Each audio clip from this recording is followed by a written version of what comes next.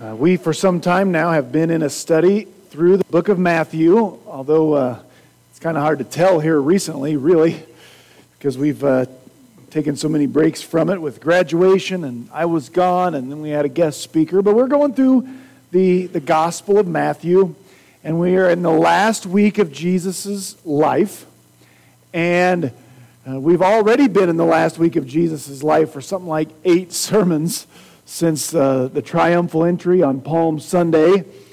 And what we've seen is that Jesus, in the last week of his life, he spends at least the first portion of that week, a great deal of time, locked in something of a battle of wits with his enemies.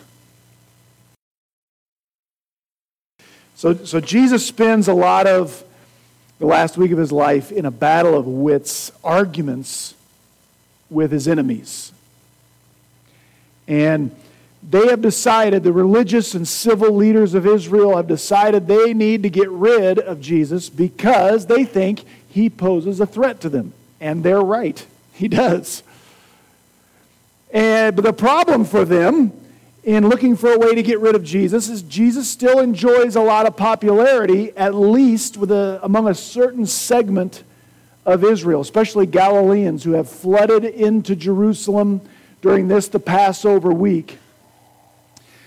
So what they're going to do today starts a little bit of a different section in this last week. One at a time, or today we're going to see 2 at a time, different factions from among Israel's leadership are going to come to Jesus and set a trap for him, because they're going to try to get Jesus to say something that they can use to turn the tide of public opinion against him. They've tried this before, but this is going to be over the next several sermons, just rapid fire trap setting by Jesus' enemies. And Jesus is going to expertly dispatch every one of these. He reminds me a little bit of a story that came out of Ohio State University years ago. There was a young man struggling through a college math class, and the professor was something of a jerk.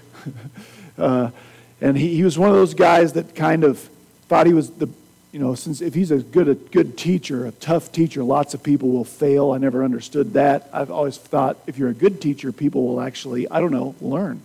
But whatever, that's just me. And he always gave timed exams, and this professor would walk around 1 hour to do all these upper-level math things, and then he would walk around, and every 5 minutes he would announce the time remaining to increase the pressure. You only have 45 minutes left. You only have 40 minutes remaining. And this poor kid always felt like, I could do this. I could do well, but my anxiety gets the best of me, and with him walking around announcing how much time, if I just had more time, I'd be fine. So he got all the way to the final, and he had to do well to pass the class, or he was going to be right back in the same lecture hall with 1,000 students again taking this class. So he got to the final, same thing, timed exam, professor walking around, marching around and calling out the time remaining. And this kid just decided, when he says time's up, I'm just not moving. I'm just going to stay here and finish my test. And he did that. It took a while for 1,000 people to get up and turn their Scantron sheets in. Anybody remember those? And he just sat there, and it took a long time for everybody to turn theirs in, but people trickled out. He's still working. 20 minutes later, and the professor just sits up there shocked. This kid, he gets done with his test. It's been 25 minutes or so. He walks up to the front of the lecture hall with his little test sheet. And the professor says, "What do you think you're doing?" He said, "Well, I'm turning in my test." The professor says, "I don't think so. You will fail. I'll see you next semester. You've exceeded the allotted time, yada, yada, yada." And the kid stops him and says, "I disagree." The professor gets angry, and the kid says, "No, you don't understand. Do you know who I am?" And then the professor really gets angry. He says, "I don't know who you are, and I don't care, but you don't tell me, and you fail." And the kid says, "No, seriously, do you even know my name?" The professor says, no, I don't know your name and I don't care about your name and you will fail. And the kid just walks up and shuffles his answer sheet in the middle of 1,000 other ones and runs out of the lecture hall. Checkmate. I don't know if that's true, but it's a great story and I hope it's true. Jesus is going to just as decisively win these verbal arguments that his enemies bring to him during this passage. But that's not really a question. The question, it will not be, as we see, will Jesus win this battle of wits? That's not a question. You never want to get into a battle of wits with God. You're going to be outmatched. The question is more like, why would Jesus engage these guys anyway? I don't think Jesus believed he was going to convert them into followers. So why does Jesus play along with these guys and answer their questions? There's at least two reasons. One, Jesus is playing these guys. If I were to ask you this Bible trivia question, how would you answer it? What was Jesus' ultimate goal of his ministry? Where was he going ultimately? And he knew it. He was going to the cross, right? It's why he came. So in some ways, Jesus sort of needs these guys to stay angry at him. So he engages them, and he calls them, like he will today, he calls them hypocrites. And another place, he tells them that there are some tax collectors and some prostitutes who will be in heaven, and you guys won't. That's a pretty good way to keep religious leaders angry at you. But there's another reason that Jesus will dive into all of these little traps. Warren Wiersbe, now the late Warren Wiersbe, by the way. I don't know if Warren Wiersbe died several weeks ago. I don't know if any of you know who that is, but he was the preacher to preachers, was his nickname. Good author. And he always taught about this section of Jesus' life. He compared it to, in the book of Exodus. Exodus chapter 12. You know the story of the Passover, the original Passover? That was when Charlton Heston was leading the Israelites out of Egypt, if you remember that. And God told Moses in the last plague, I'm going to kill the firstborn among every family in Egypt. You remember that? Unless people did what? Unless they put blood on a certain night around the doorpost of their house. Now, could they just use whatever blood they wanted? Or did it have to be what kind of blood was it? It was the blood of a lamb. Could it just be any lamb? No, it had to be a spotless lamb without defect. Now, if you have a lamb, what do you have to do before you decide, I think this one's spotless and without, you have to examine it. Warren Wiersbe taught this portion of the last week of Jesus' life was the examination of the lamb, where the religious leaders of Israel came to him with questions and tests, and it's like they were turning him around, trying to find that defect they could use against him. Until even on his trial, Pontius Pilate, he washed his hands, and what did he say? There's nothing wrong with this guy. I find no fault in this man. So that's what we will be studying. The first test or trap these guys bring to Jesus is a legal one. They really are going to be asking about the legitimacy of the Roman dominance of Israel. Let's read our passage, Matthew chapter 22. We're going to read verses 15 through 20. This will be the New American Standard Version on the screen and then your pew Bibles. Then the Pharisees went and plotted together how they might trap him in what he said. And they sent their disciples, the Pharisees' disciples, to Jesus along with the Herodians, saying, Teacher, we know that you are truthful and you teach the way of God in truth and you defer to no one, for you are not partial to any. Tell us then, what do you think? Is it lawful to give a poll tax to Caesar or not? But Jesus perceived their malice and said, Why are you testing me, you hypocrites?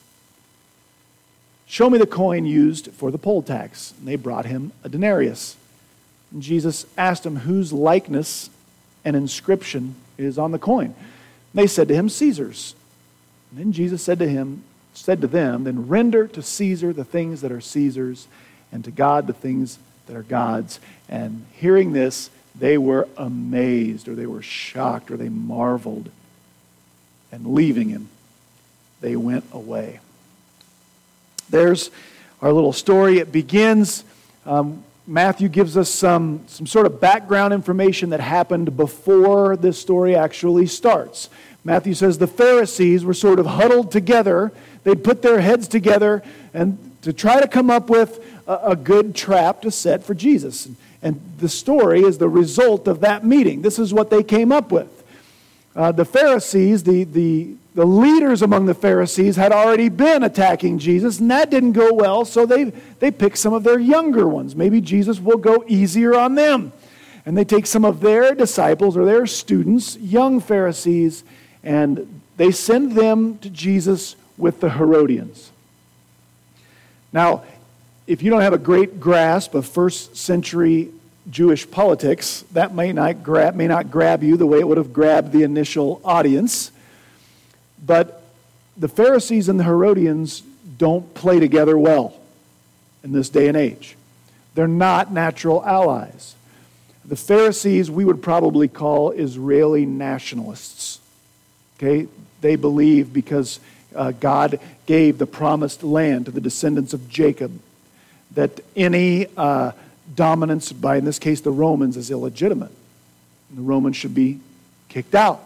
The Herodians, on the other hand, you might see the word Herod in their name. They were supporters of the various Herods, which made them more accommodating to the Romans because the Herods got their sort of license to rule from the Romans. So the Herodians were friendlier toward the Romans.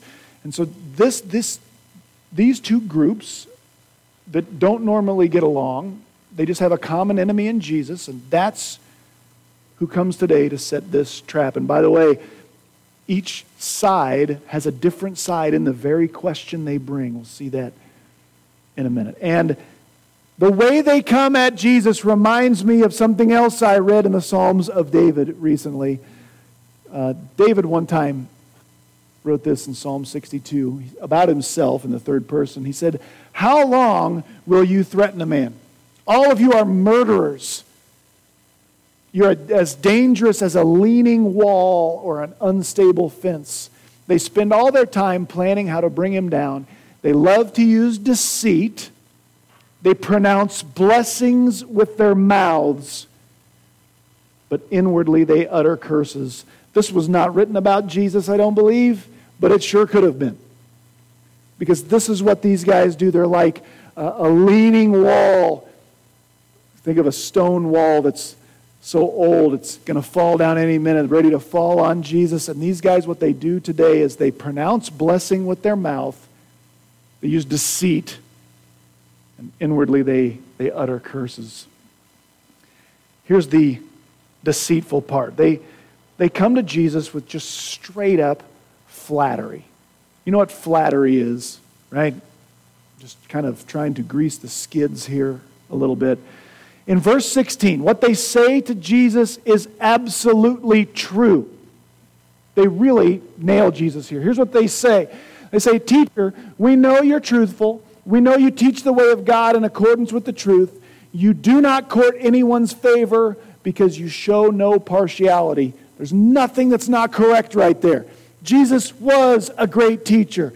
They speak to his integrity. He was truthful. He did teach the way of God in accordance with the truth. In fact, Jesus taught that he was the way to God, right? And then the last sentence there gets translated. There's a Greek figure of speech, so it gets translated a few different ways in our English versions, but you can catch the sense from any of them. Here's what they say in that last sentence, that you don't court anyone's favor because you show no partiality. What they say to Jesus there is, you always tell the truth, no matter who's listening, whether they will like it or not. You don't change what you would say based on who's listening.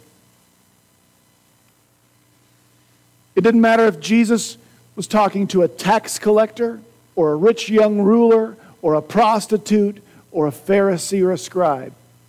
He said the truth, right? Now, so the problem with what they say right there is not that it's not true, it's that they don't believe a word of it. This translation on the screen is the New English Translation, the Net Bible. And their editors add the following footnote at the end of verse 16. They say this: very few comments in the New Testament are as deceitful as this one. They did not really believe this at all. They don't believe that Jesus is truthful and teaches the way to God. They think he's a liar. And they don't believe he is impartial because they know he has a bias against them. But here's why Jesus is going to call them hypocrites in 1 second. Do you see their hypocrisy? Not only do they say something they don't believe, check this out. Would you agree that they do believe all this stuff they say is complimentary? Those are good things. You have a lot of integrity. No matter who's listening, you always say the truth. You're impartial. Those are good things. And they've already demonstrated they are not like that at all. It's been a few weeks for us, but it's been like 24 hours for Jesus. Remember, Jesus asked these guys' bosses about John the Baptist. Hey, tell me about John the Baptist's ministry. Was that from God, or did John just make that up? Do you remember that question in chapter 21? They wouldn't answer. Do you remember why? They couldn't figure out how to answer in a way that everyone would like. So they didn't answer. See, they are the opposite of what they know is good and right. They tell Jesus, you say the truth no matter who doesn't like it. But they're not like that at all. So this is just simple flattery. This is why I put Proverbs 29:5, part of that verse on the screen up here. The one who flatters his neighbor spreads a net for his steps. You ever know anybody who does that? You ever know anybody when they start complimenting you that you know they want something? I do this to Zoe sometimes. If I call Zoe and I start telling Zoe like how nice she looks and how much I appreciate her, she will always laugh and say, "What do you want?" She knows I want her to play the piano for something that's not Sunday morning when that happens. The one who flatters his neighbor spreads a net for his steps. This is the bait for the trap. Here's what they've said. You always tell the truth, Jesus, right? No matter who gets mad, you say what's God's truth every time, no matter what, right? Then answer us this. Do you think we as Jews should be paying taxes to the Romans? Remember, we just agreed, you always tell the truth no matter who gets angry. You see what they're doing? This is by the way, a very specific, specifically worded question. They think they've painted Jesus into a corner. They think they're asking him one of these questions that there's no good, simple answer to. You ever hear a question like that? Like if I ask you, have you stopped abusing children yet or not? There's no good, simple way to answer that question, right? Because if you say yes, that means I've stopped, but I used to. And if I say no, that means I'm continue to abuse kids. That's what they think they've done with Jesus here. No good answer. And they've worded this very specifically. There's a Greek word in here. In the New American, it got translated poll tax. Did you hear that? And this one just says taxes in general. Well, this is about a specific tax called a kainos, the kainos.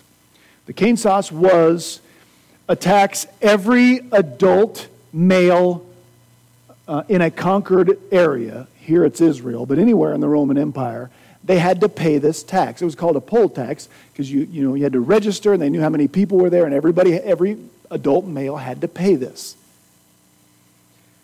And what they want Jesus to say, they assume Jesus won't say, yes, we should pay this tax, because then, he's claimed to be the Messiah. He just rode into Jerusalem in a way that was like holding up a sign saying, I am the Christ. You can't claim to be the King of Kings and the Lord of Lords and pay tribute to the Romans. Here's what they want him to say. They want to force his hand and say, you know what? You're right.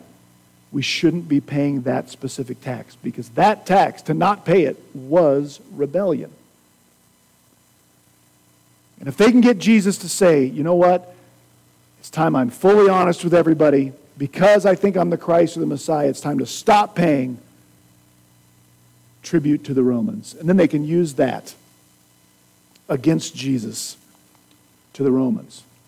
If he does say we should keep paying it, then they can say to the Jews, what kind of weak Messiah thinks we should still be paying tribute to the pagans, to the Romans? So that's the trap.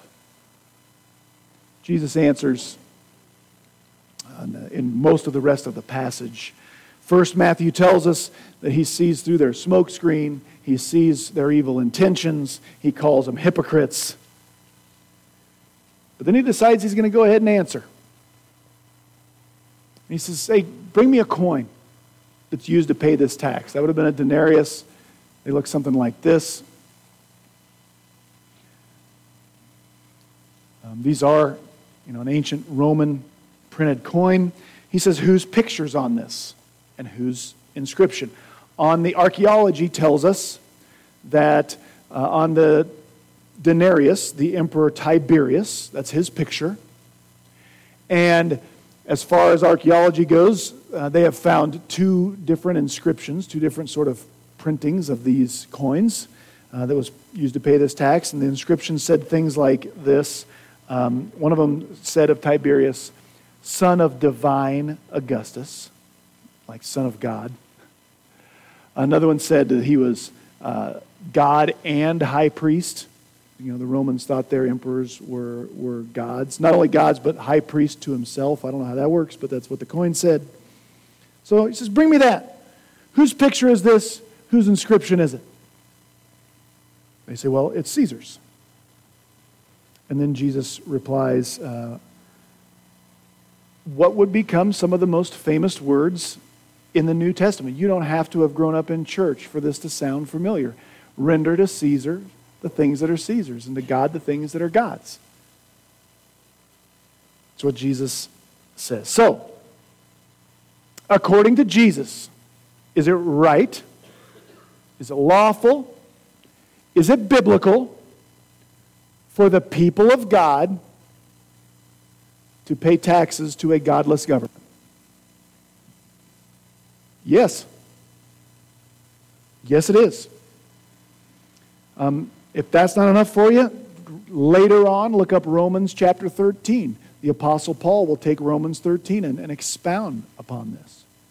Hate to be the bearer of bad news, but we're supposed to pay our taxes, no matter how wicked our government gets. But why? Just from these verses, why does Jesus say it's okay, even for people who follow the King of all kings and Lord of all lords, to pay taxes? You see it? He picks up that coin, and it's like he says this. Whose picture is that? Caesar's. Okay, so here is something you're holding.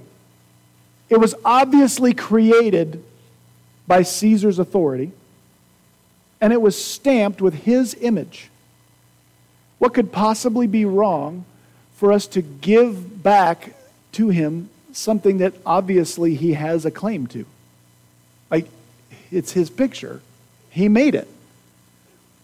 A little bit like if you lost your wallet and somebody found it and opened it up and it's got your driver's license in there with your image on it, what should they do with that?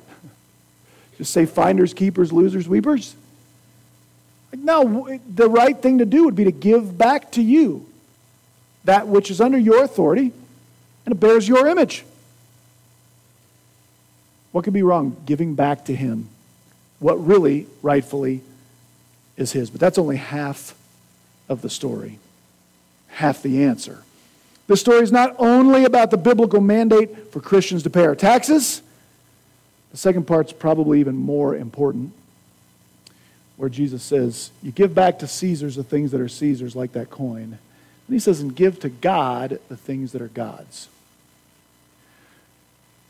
When Jesus wanted to teach that it was biblical and right for godly people to pay taxes to a godless government, he grabbed a coin because it was stamped with Caesar's image and created under his authority. Where would Jesus go to find something that was created by God's authority and was stamped with the image of God? That's all the people who were standing there. Every person who's ever been born was created by the authority of God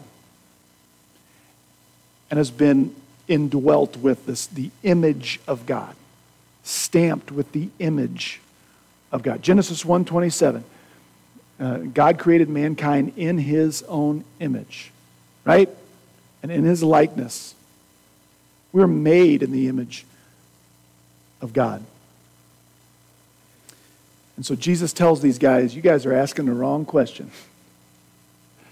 Instead of worrying about whether or not we should give this stupid coin back to the one who printed it, have you given to God what is rightfully God's?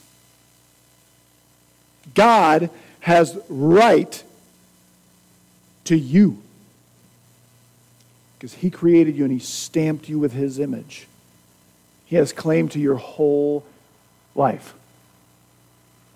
Now, Jesus would teach, as they said, the way to God. The only way we can give ourselves to him is through the cross of Jesus Christ. For us, we know that now. All right, the answer's so good. I didn't fit it on the screen, but in verse 22, they're shocked, they're stunned, they're amazed.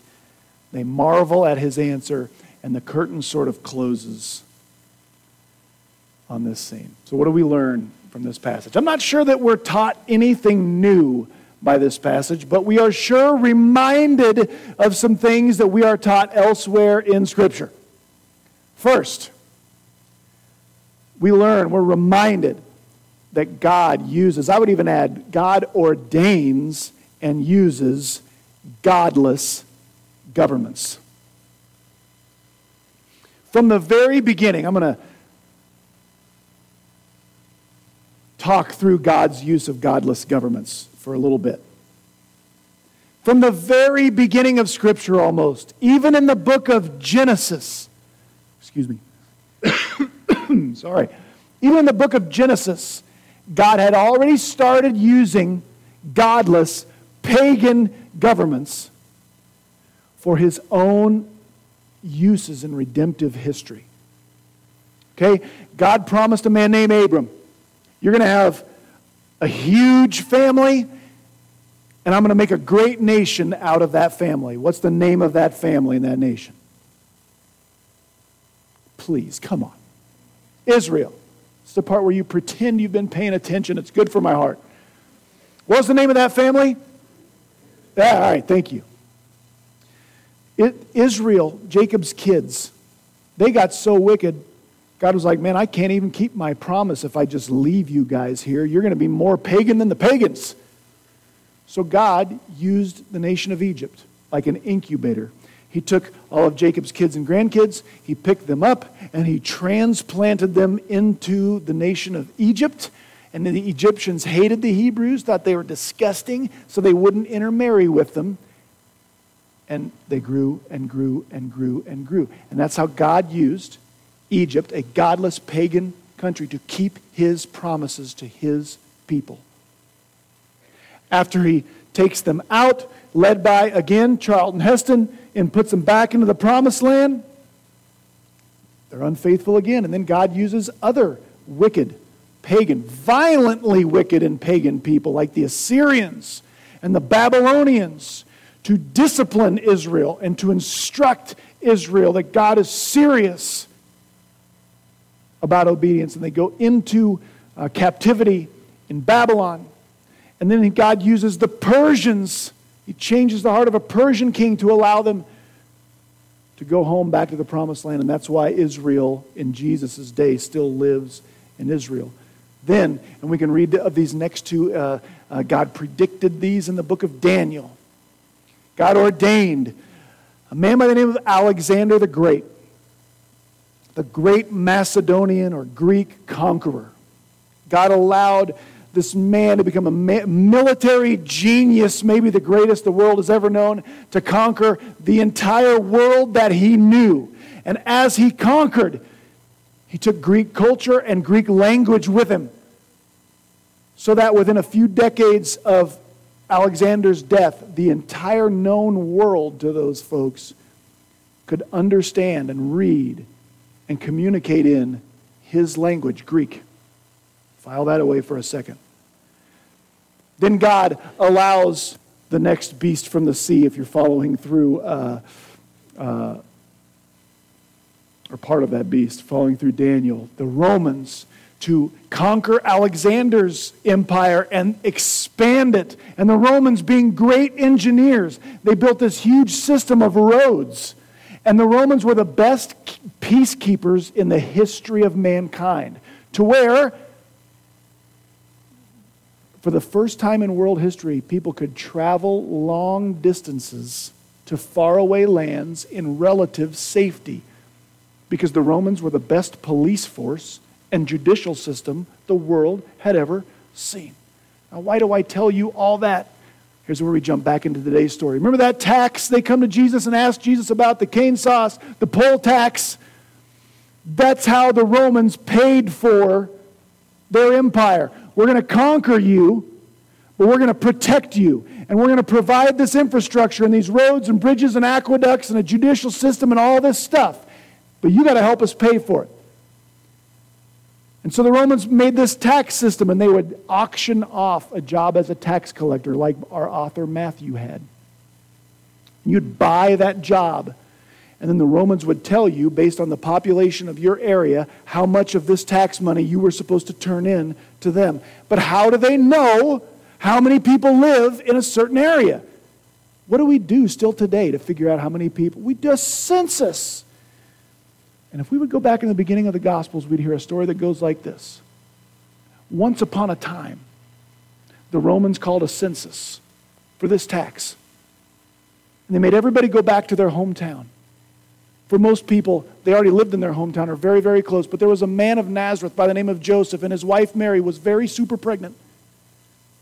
But they had to go to the town of his ancestry, Bethlehem, so he could register for this very tax. And I tell you all that just to show you this.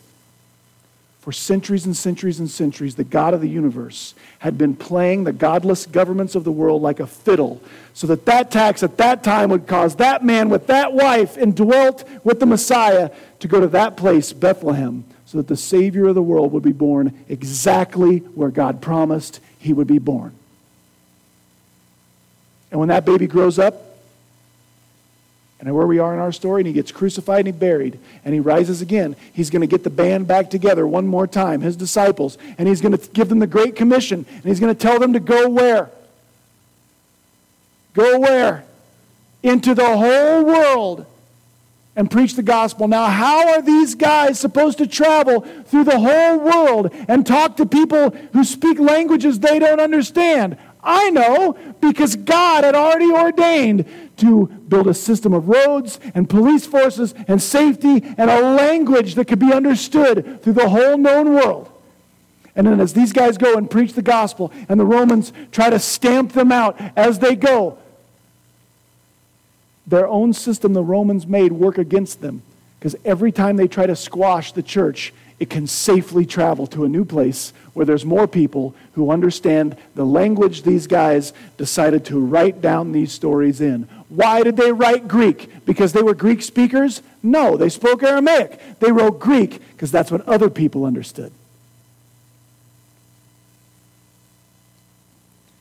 Can the God of the universe ordain and use godless governments to his purposes? Can he do that in ways where the people living under them can't even tell what he could possibly be thinking by allowing it? Absolutely. Do you think he stopped doing that? Not by a long shot. That's why the second thing we're reminded today is that we are called as Christians to submit to godless governments. Just because we can point to the wickedness of our government does not give us an excuse to not obey the governing authorities that are over us, as Paul would later say. We operate under the benefit of the civic institutions that our government either creates or protects. Right? We use the infrastructure, the roads, the bridges, the utility systems, healthcare, schools, the courts, the economic system, the banking industry, all of it. And that gives us some civic responsibilities. So we cannot withhold our civic responsibilities just because our government happens to be corrupt or wicked, of which ours is both. How do I know this? How can I be sure of this? Because when Paul taught us, and when Peter taught us, that we have to do this with the governing authorities God has allowed to be over us, Nero was the emperor. When Paul said, you have got to submit to the government over you, Nero was the government. Nero is the guy that started the policy of soaking Christians in pitch and lighting them on fire. Feeding Christians to wild animals in front of sold-out arenas. That Nero. Paul said, Christian, you got to obey that guy.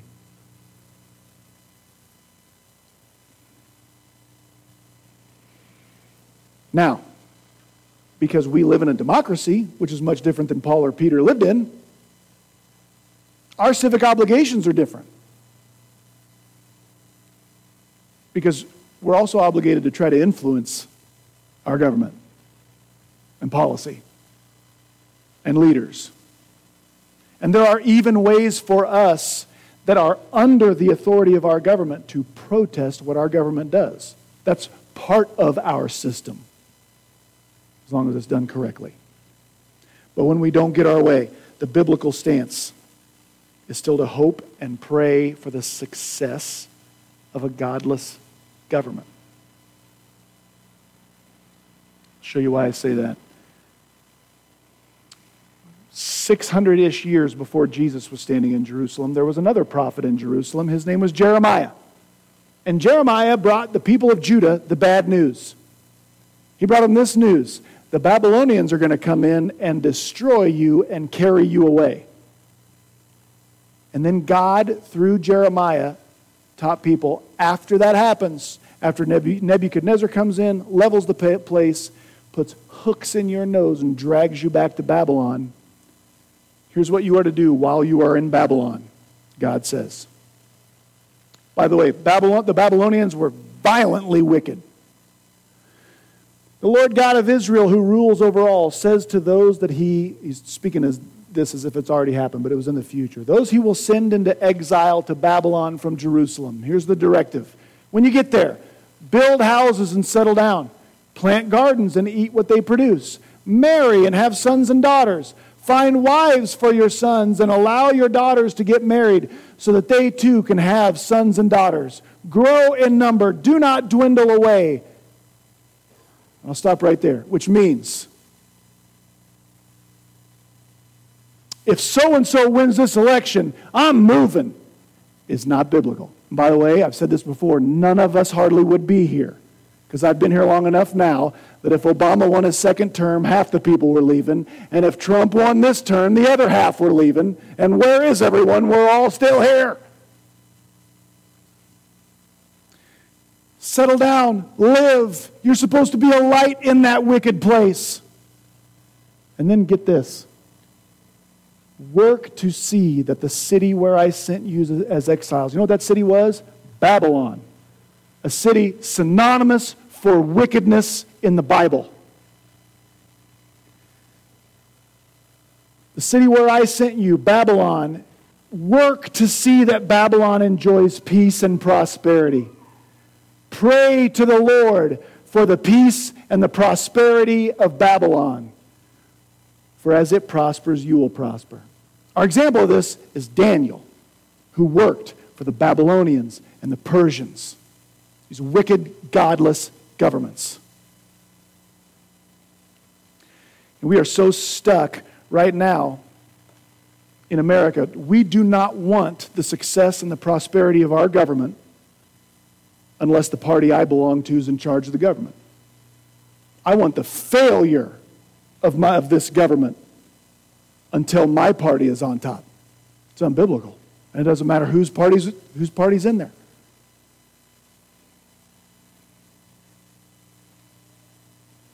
And finally, I need to land the plane here. Last thing we're reminded, though, really we do number 1 and 2 because number 3 is true. Our ultimate obligation is to God. Do you know why I can submit to this godlessly wicked government I find myself under? Because my ultimate obligation is to a higher power. Not a party, not a leader, not a ruler, but to God.